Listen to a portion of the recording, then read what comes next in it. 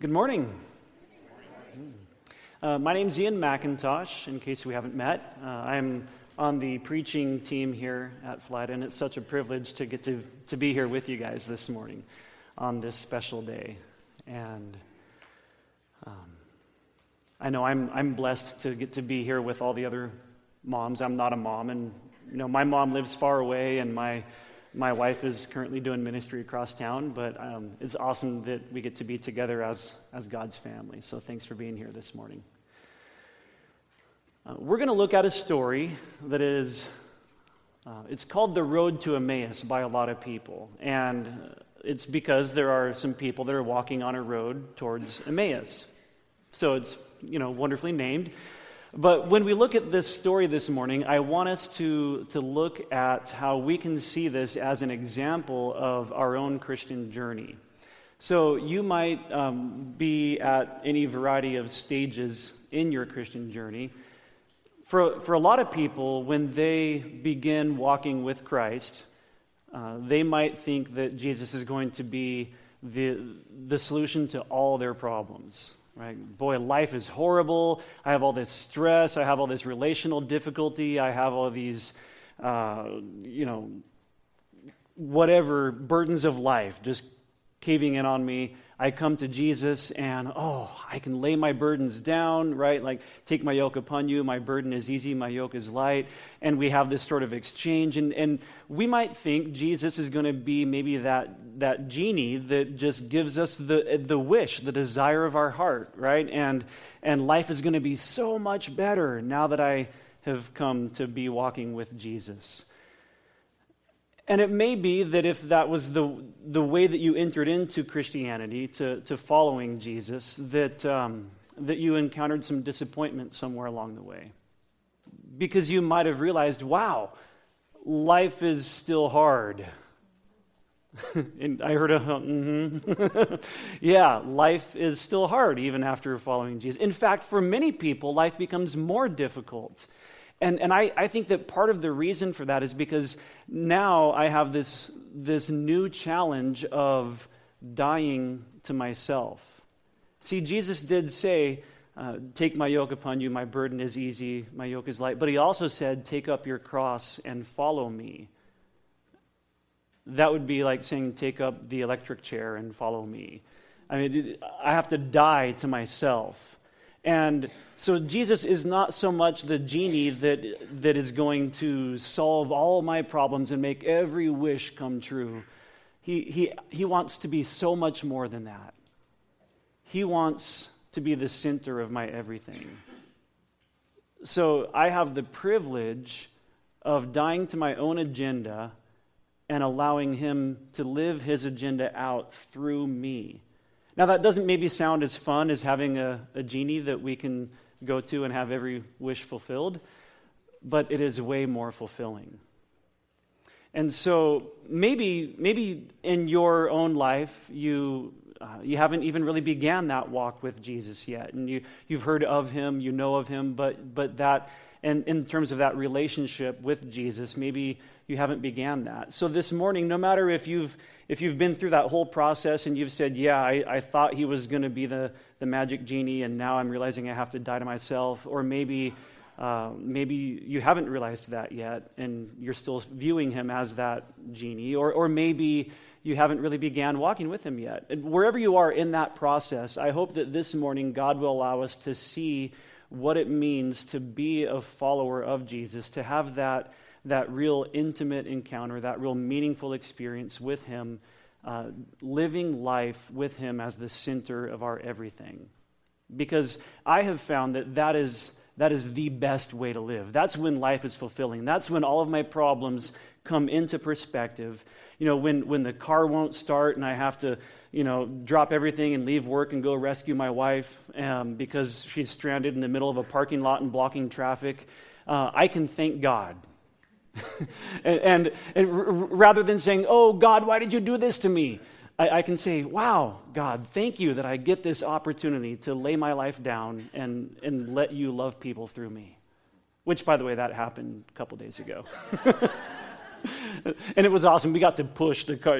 Yeah, she's strong. Wow. But anyway.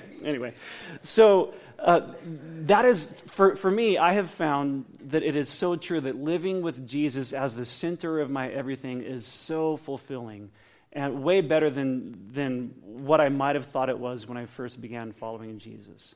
So let's take a look at this story. It's found in Luke chapter 24. If you didn't bring a Bible with you, then I would invite you to grab one from in front of you or behind you if you're in the front row. And if you don't have one to call your own, please take that one. We'd love for you to have a Bible that you could call your own. And we're going to begin in Luke chapter 24, verse 13. So the New Testament, which is, it begins with Matthew and then Mark and Luke and John. So we're going to be in the Gospel of Luke.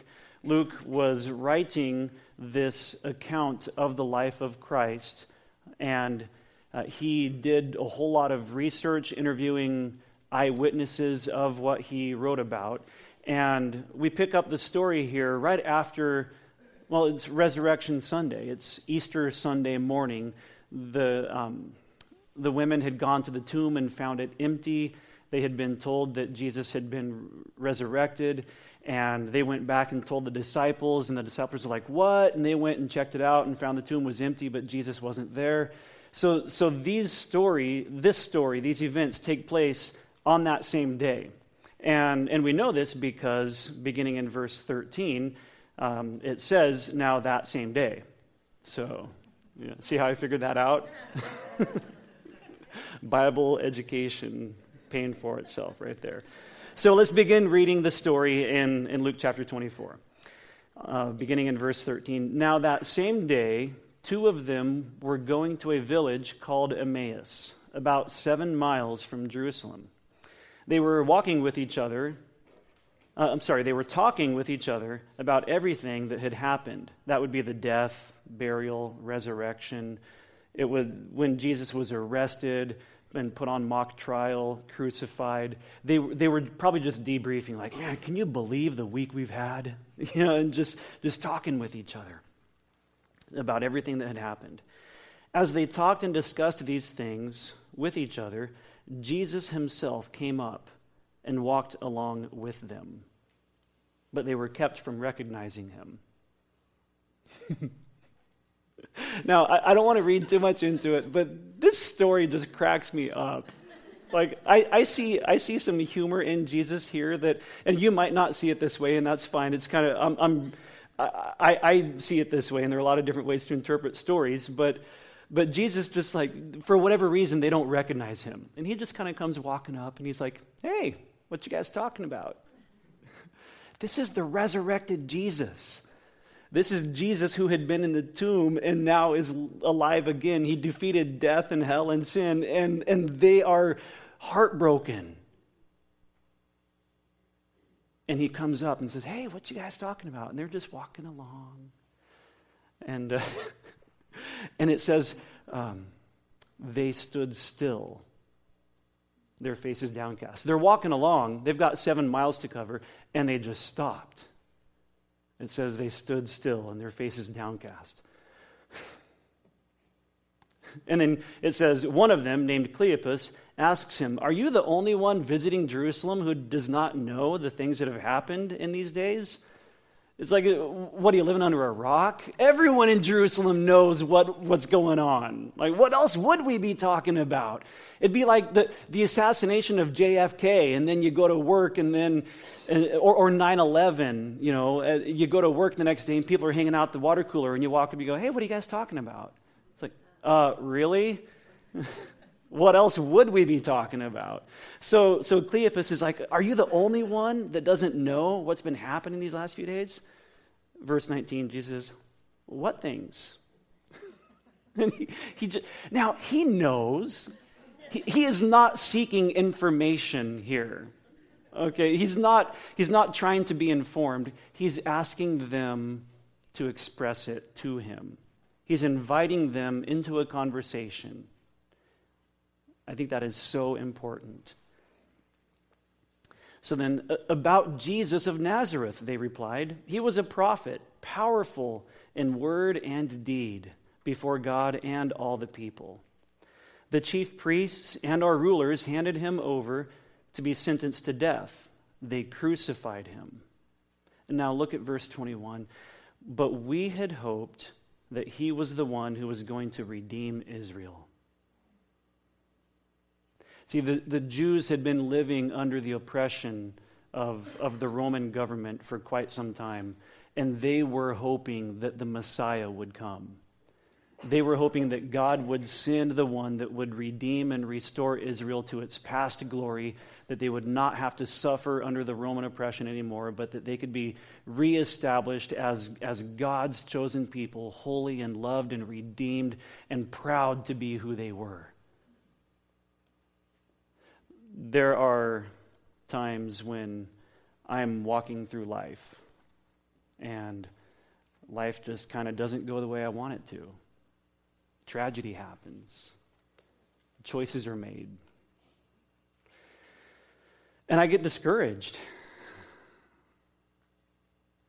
And I may be tempted to say, I totally thought God was on my side. But I'm not feeling that right now. I had hoped that he would be the one that would fill in the blank. So they're just being real with him here. Notice, of course, they don't know it's him. In pastoral ministry, I've learned that if I ever want to shut down a conversation, just tell them, that I'm a pastor. I'm not vocationally a pastor anymore, but I was for 10 years, and it's a great way to end a conversation. What do you do? Oh, I'm a pastor.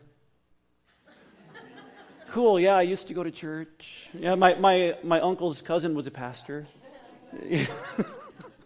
So Jesus disguises himself, maybe because he just wants them to speak freely. I don't know. I don't know why he doesn't let them see him, but they are speaking from their heart. That's the point here. We had hoped that he was going to be the one who was going to redeem Israel. And that implies very clearly disappointment, doesn't it? We had hoped, meaning we don't have hope anymore. What is more, it's the third day since all this has taken place.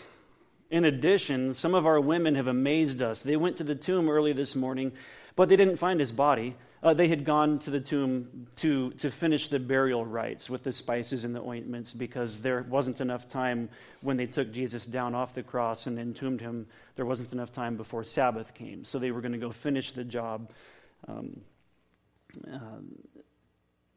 that morning. And so it says they went to the tomb early this morning but didn't find his body. They came and told us that they had seen a vision of angels who said that he was alive.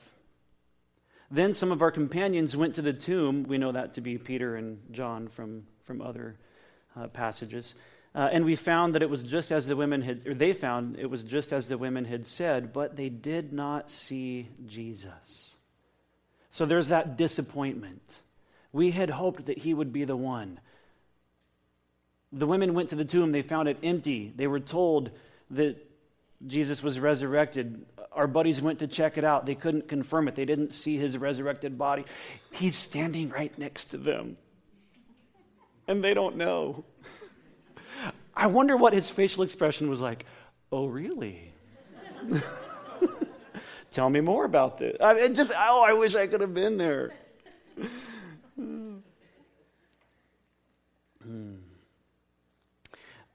I want for each of us to consider disappointment. See, I want to live like Jesus is the center of my everything. I want to die to my own agenda and live with him, living his agenda through me. Anything else, I'm setting myself up for disappointment. If I want my own agenda, if I live with myself as the starting point of me, I'm going to be disappointed. But if every morning when I wake up, I say, God, I want to not be about myself. I want you to live your life through me today. I want to be your hands and your feet wherever I go today. If I can live with that perspective, allowing his life to be lived through me, then how could I possibly be disappointed? When my wife's car breaks down, I can say, okay, I get to go be Jesus to my wife. Awesome. Thank you, God, for that. That's cool. but they were disappointed because they had their agenda. They had their expectation. And I don't mean to be down on them. There are so many times that I get caught up in my own perspective and my own agenda. Their agenda was Jesus is going to rescue us from Rome. He's going to reestablish Israel in its former glory. And they were disappointed. So now he begins to turn the conversation. He's been listening to them, drawing out from them what was in their heart. And now he begins to speak to them. Verse 25. He said to them, "How foolish you are, and how slow to believe all that the prophets have spoken." Now remember, this Jesus speaking these words to them had been teaching them for over 3 years, telling them the Son of Man must go to Jerusalem and be crucified, but don't worry, 3 days later I will come back from the dead. I will defeat death. It's what I'm here to do. He had been explaining that to them over and over and over. They didn't get it. And again, I don't want to be quick to judge. It makes sense to us because we've maybe heard it before. We know it to be true, but for them, people don't come back from the dead. People don't raise themselves from death. Maybe he means it spiritually. I don't know what they were thinking, but it didn't sink in during those 3 years. And so he says to them, "How foolish you are, how slow to believe everything the prophets have spoken." And maybe he was admonishing. I don't think he was scowling or yelling, but again, I wasn't there. I don't know the tone of his voice, but from what I know of the heart of God, it seems that he was encouraging, admonishing in a loving way, like, "Oh, you guys, don't you get it?" Maybe that sort of way. I don't know. Verse 26, did not the Messiah have to suffer these things and then enter his glory? And then it says, beginning with Moses and all the prophets. Moses would be the first 5 books, Genesis, Exodus, Leviticus, Numbers, and Deuteronomy. So beginning with that, and then all of the prophets, he explained to them what was said in all the scriptures concerning himself. Wow. What a Bible study that would have been. Oh my goodness, I wish I could subscribe to that podcast. That would be so cool. Jesus is telling them about how the Bible points to Jesus. Oh, that's cool. He opens up, I don't know, hypothetically, he opens up Genesis chapter 3, the fall of Adam and Eve. And maybe when it says that they tried to cover themselves with fig leaves to cover their sin because they realized they were naked and they were ashamed. They had been naked all along, but sin brought shame. So they tried to cover that sin in their own effort. And then it says that God covered them in the skins of an animal. Last time I checked, animals don't give up their skins willingly. So it probably means that an animal was killed. Okay, again, Bible education. Good logical reasoning there. And so maybe this was the first sacrifice to atone for sin.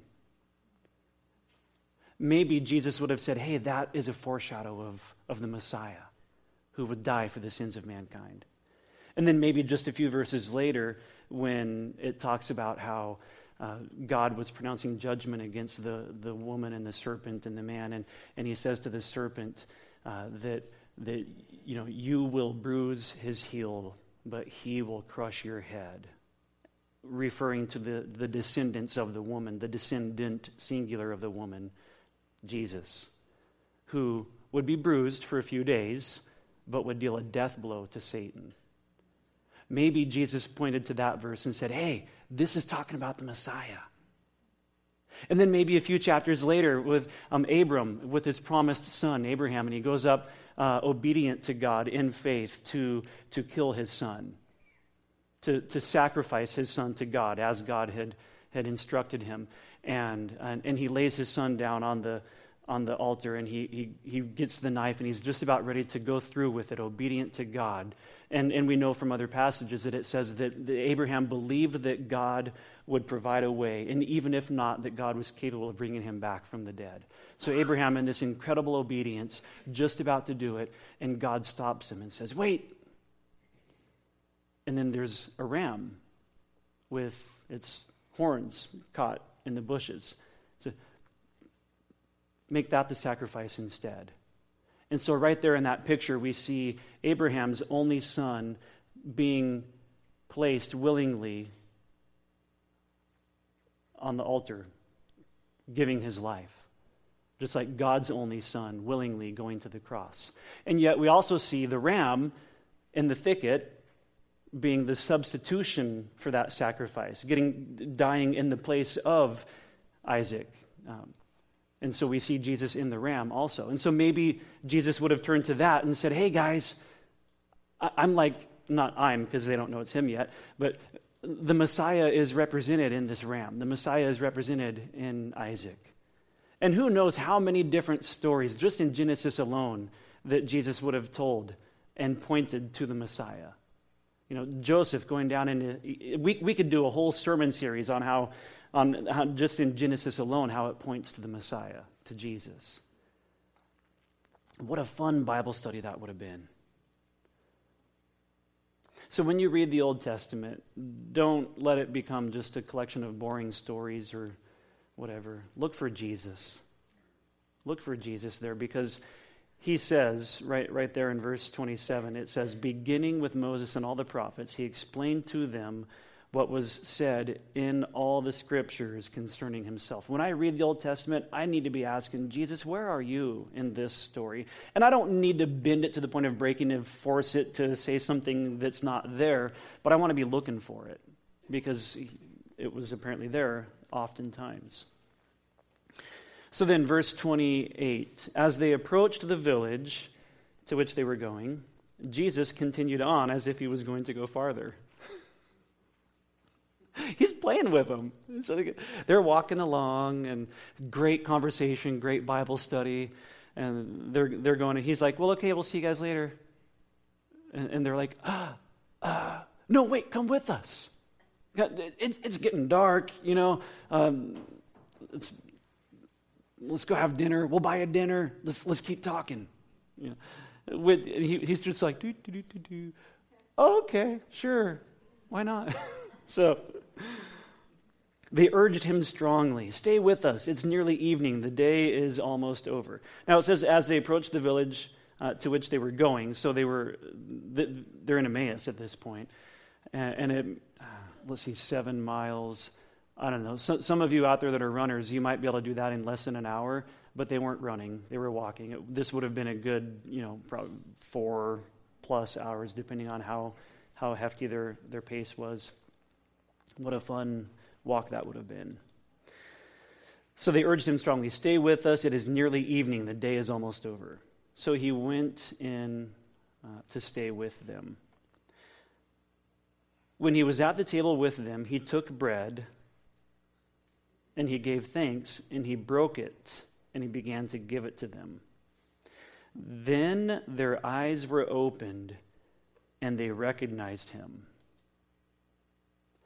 Maybe because this was reminding them of the Lord's Supper, the Passover meal that they had together when he took the bread and broke it and said, this is my body broken for you. Eat in remembrance of me. So seeing, because we know similarly, like from John 21, when Jesus, again, they don't recognize him, and then he says, hey, how's the fishing going? Scott preached on this a while ago, and then he says, well, try cast your nets over there. And in that moment, they realize, it's Jesus, because he had done that before. So maybe there's some kind of combination between the recognition of the event and him, supernaturally deciding, okay, I'll let you recognize me now. I don't know exactly how that works, but at this point they realize it's him, and he's gone. That wasn't. There we go. And he's gone.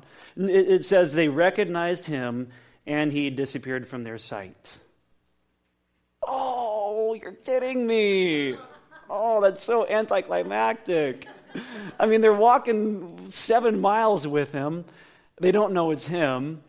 They're having this great conversation, this great Bible study, and once they realize it's him, he's gone. Oh, but if I would have known, I would have... Wow. Why would he disappear from their sight right then? I don't know. I don't know. I do think that at that moment they had the truth that they needed to have.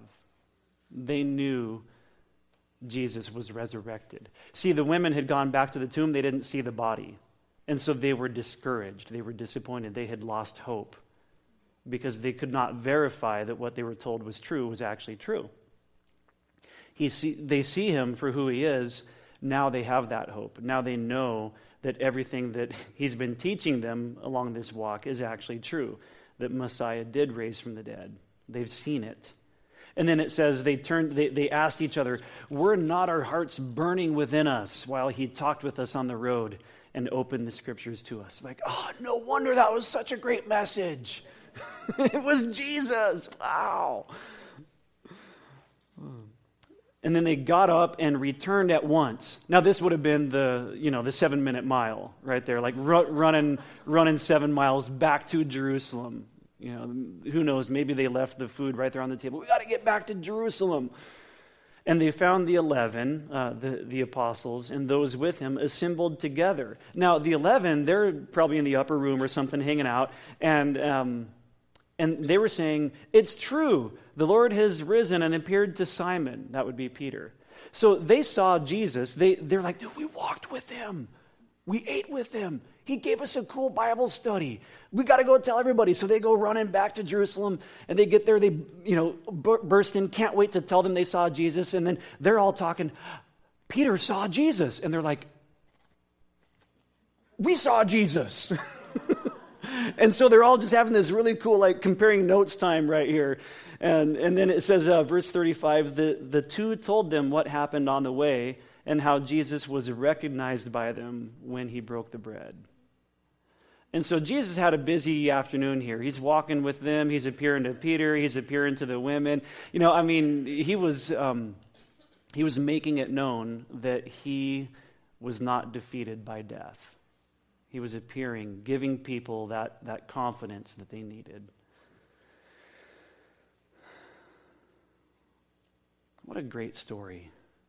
And in this story, I see an example of my journey with Jesus, where I go from being that person who wants him to make me happy, to make me feel good, to where I could live with him as the source of my everything. There are two basic steps that I see happening here. So let's take a look at it. It's pretty simple, and that's okay. And so if you have your insert, this would be a time for you to jot some thoughts down if you want to. The first one here is I need to express my heart to Jesus. I need to express my heart to Jesus. This is how I can have an intimate encounter with him when he becomes the center of my everything. I need to express my heart. See, these guys, they were open with Jesus. They were telling him, "Man, we're disappointed." Of course, like I said, they didn't know it was him. They might not have been as open if it was. I don't know. But they were telling him facts and feelings. And see, in my mind, I hear that and I think, well, Jesus already knows everything. He knows when I'm discouraged. He knows when I'm tempted. He knows when I would rather choose something that he doesn't want me to choose. He knows when I'm angry. So why should I tell him? I mean, he already knows, right? How about I tell him because he already knows? It's one thing for me to say, well, yeah, he knows. But it's another thing for me to approach Jesus and say, "Jesus, I want to tell you what I'm feeling right now. I'm angry." And he's not going to go, "Well, shame on you, blah, blah, blah, blah." He's going to say, "Yeah, I know." Because he does know. See, he wants me to be open with him about what's on my heart and my mind. It's really pointless to try to hide it from him anyway, because he does know. But it's also pointless for me to assume, well, he knows, so I don't need to say it. It's like I heard someone joke once in reference to when they got married and their wife and everything, and their wife is like, she's always telling me she wants me to tell her I love her, but it's like I told her when we got married, and if it ever changes, I'll let you know.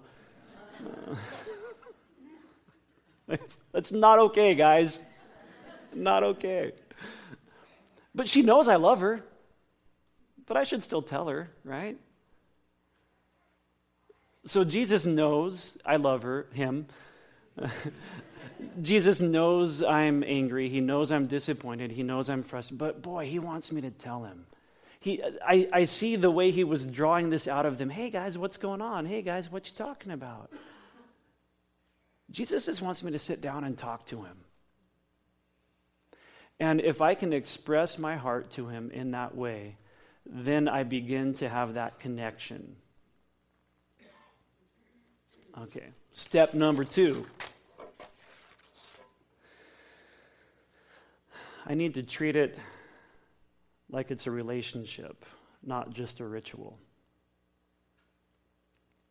And see, that's what it means to have that meaningful encounter with Jesus, is to treat it like it's a relationship. If when I approach the Bible, it's just a ritual, I'm like, well, I need to check off the box in my Bible app to make sure I did my reading for today. So I'll do my reading. Okay, reading, check. And then, O Lord, thou art amazing in thy amazingness. Wouldst thou come and bless me, thine servant? And if that's the way you want to talk to him intimately, that's fine. I don't mean to be mocking that. But how many times do we approach it like it's a ritual? See, when I talk to Jesus, I want to actually talk to Jesus. When I talk to God, I want to be aware that I'm having a conversation with the lover of my soul who wants to be everything to me. I want to be open with him. I want to be able to say, God, I'm tired. I just want a break. Like, if I can say that to my wife, why can't I say that to him? I need to be honest with him. And I need to treat it like it's a relationship, not just some ritual where I check the box or something. And in that relationship, I mean, we see the example here in this text. They were walking with him. They were eating with him. They were having a conversation. When I go running, I have conversation. Sometimes with other people, if I'm running with other people. Sometimes with Jesus, if I'm not running with other people. Sometimes I have conversation with Jesus when I'm running with other people, and all three of us talk. But why does it have to be any different?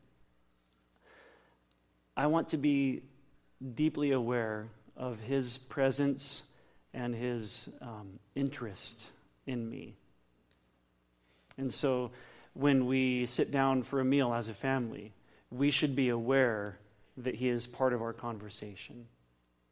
When we're driving to school or work, we should be aware that he wants to be part of that conversation. When we're making decisions that affect our life, we should be aware that he wants to be part of that conversation.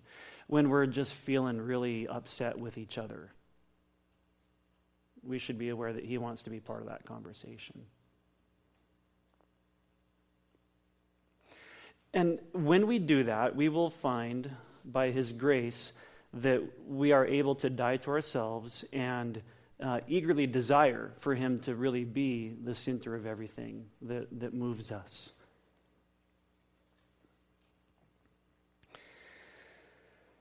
It's easier said than done, and it takes practice like anything worth doing. But just because it's hard doesn't mean that it's not worth it. And I've been learning that there's joy in the process, not so much in the destination. So daily I get to practice this, and some days I'm more able to do it than others. But like Rita said earlier, he's always right there, ready to encounter me when I turn to him. And so no matter where you're at in that process, I would encourage you to ask Jesus. I left a few little blanks on your notes there for you to consider. What does it mean for me to be open with him, to be honest with him about what's going on in my mind and in my heart? What does that mean? Realizing that he knows every thought. He knows every feeling. So what does it mean for me to engage him in that conversation, in that relationship, and express that to him? And then what does it mean for me to enter into that relationship? Maybe go on a walk with him. Maybe write him a letter. Write him a little love note and stick it in your Bible. I don't know. I mean, look for ways to be real in that relationship with him. And it may be that that you've not really entered into that relationship with Jesus. And I want to tell you, he conquered sin. He conquered death. He is that substitution for my death. The sin that I have committed has earned me death, eternal separation from God. But I don't have to experience that because he came and died in my place. And all I have to do is be willing to accept that and then ask him to live in my place. And then I can begin this journey. And I don't have to be perfect at it. I just have to be willing. So if that's you, then I would encourage you this morning to come talk to me or Scott or someone that you came with and ask, what does it mean to walk with Jesus? What does it mean to live life with him as a starting point instead of myself? Let's pray.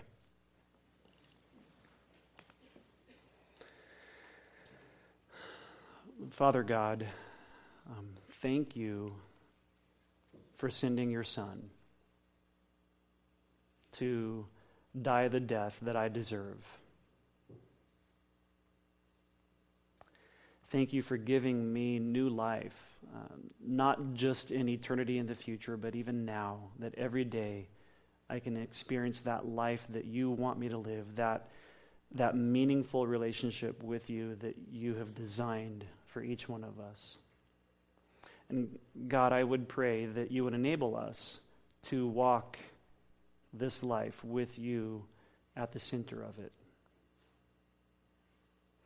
And God, I pray that you would help us in taking those steps of being intimate with you, of allowing you to have that meaningful connection with us, of being honest with you in our hearts, and being real with you in the way that we live life. Thank you for this story that we can see the example of it here. In Jesus' name, amen.